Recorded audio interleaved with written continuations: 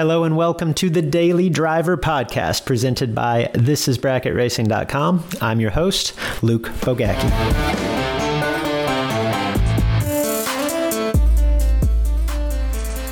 Overestimating opponents. Now, I'll be honest, I don't know how common a problem this is across the wide landscape of sportsman drag racing.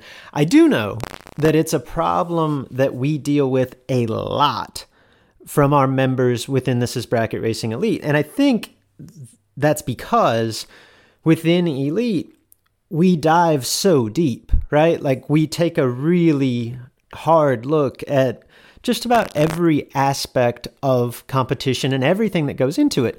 And when we get to that level, that depth, so to speak, it's so eye-opening that I think we as competitors just come to assume that every opponent operates at a similar level. The truth, at least in my experience, is that they don't. And even if they do, racers, just like everyone, we're victims of habit, and we all like to be comfortable. Okay, my point here is that I actually think that particularly once we get to a certain level in terms of both strategic knowledge and execution, it's common for us to give our opponents too much credit. Now, let me be clear here in saying this, that when I say we shouldn't give our opponents as much credit, it doesn't mean that any opponent isn't capable of beating us, that any opponent isn't capable of making a good run. We all know that, right? Particularly in this day and age.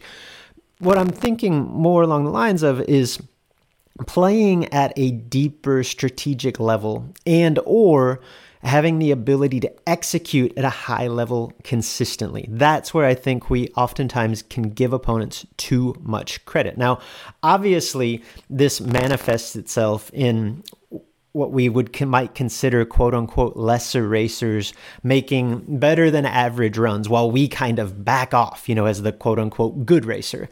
But that's not really where I'm going with this. That's not what I'm talking about, because our goal should be to reach a level where we don't back off, we don't slack off, regardless who's in the other lane, because ultimately the goal is to perform at the highest level that we're capable of round after round after round. And backing off of that because of our perception of an opponent, even if we're right, even if we are quote unquote better, backing up only brings us back to the pack. It takes away that advantage that we have. And in this day and age, that advantage pretty minimal to start with. No, specifically what I'm talking about here today and what I want to talk about is a little bit more strategic, okay? One higher level play that can have excellent value against the 1%, right? The truly elite racers is the strategy of spraying by an opponent, right? I'm going to dial down 200s and I'm going to spray past my opponent. Okay. Now, I said against the 1%, that can be super valuable, right? Super useful. Against the 99%, the rest, I hate this play. Why? Because at least in my experience, it makes average racers look awesome beside me in the other lane. Okay. Let's say, for example, let me try to illustrate this. Let's say that I race Joe Average, or the people in the Northeast, they always like to say Joe Bag of Donuts. I love that reference, right? So let's say that I'm racing Joe Bag of Donuts, and let's say that I'm 10 on the tree and he's 005. And let's say that he's going 100th under his dial-in, whether he realizes it or not. I'm set up to spray by him, okay? So I'm going 200ths above. I'm going to spray to pick up that 200ths.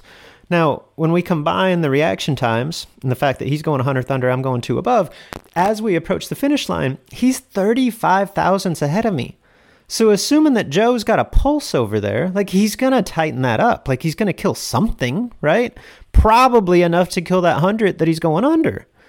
And assuming that Joe's not super talented and super aggressive, he's probably not going to tighten that up to 15 or less, to 10 or less at the stripe. So he's not going to give me the opportunity to spray by him. Okay, let's say that he kills 100th. So before I spray, he's taken 25. He's not doing a good job. I spray my 200ths to close it up to where now I'm only 5 thousandths behind. And Joe Bag of Donuts over here, he looks like a hero, even though he did a pretty average job. Had I simply dialed honest in this instance, I'm winning. Had I held some, I'm probably winning.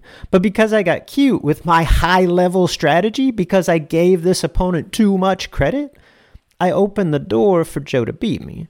Now, this strategy could work, again, against the super talented, super aggressive, which are typically, let's be honest, like those are two elements of success, right? The super talented, super aggressive, they're typically the best of the best.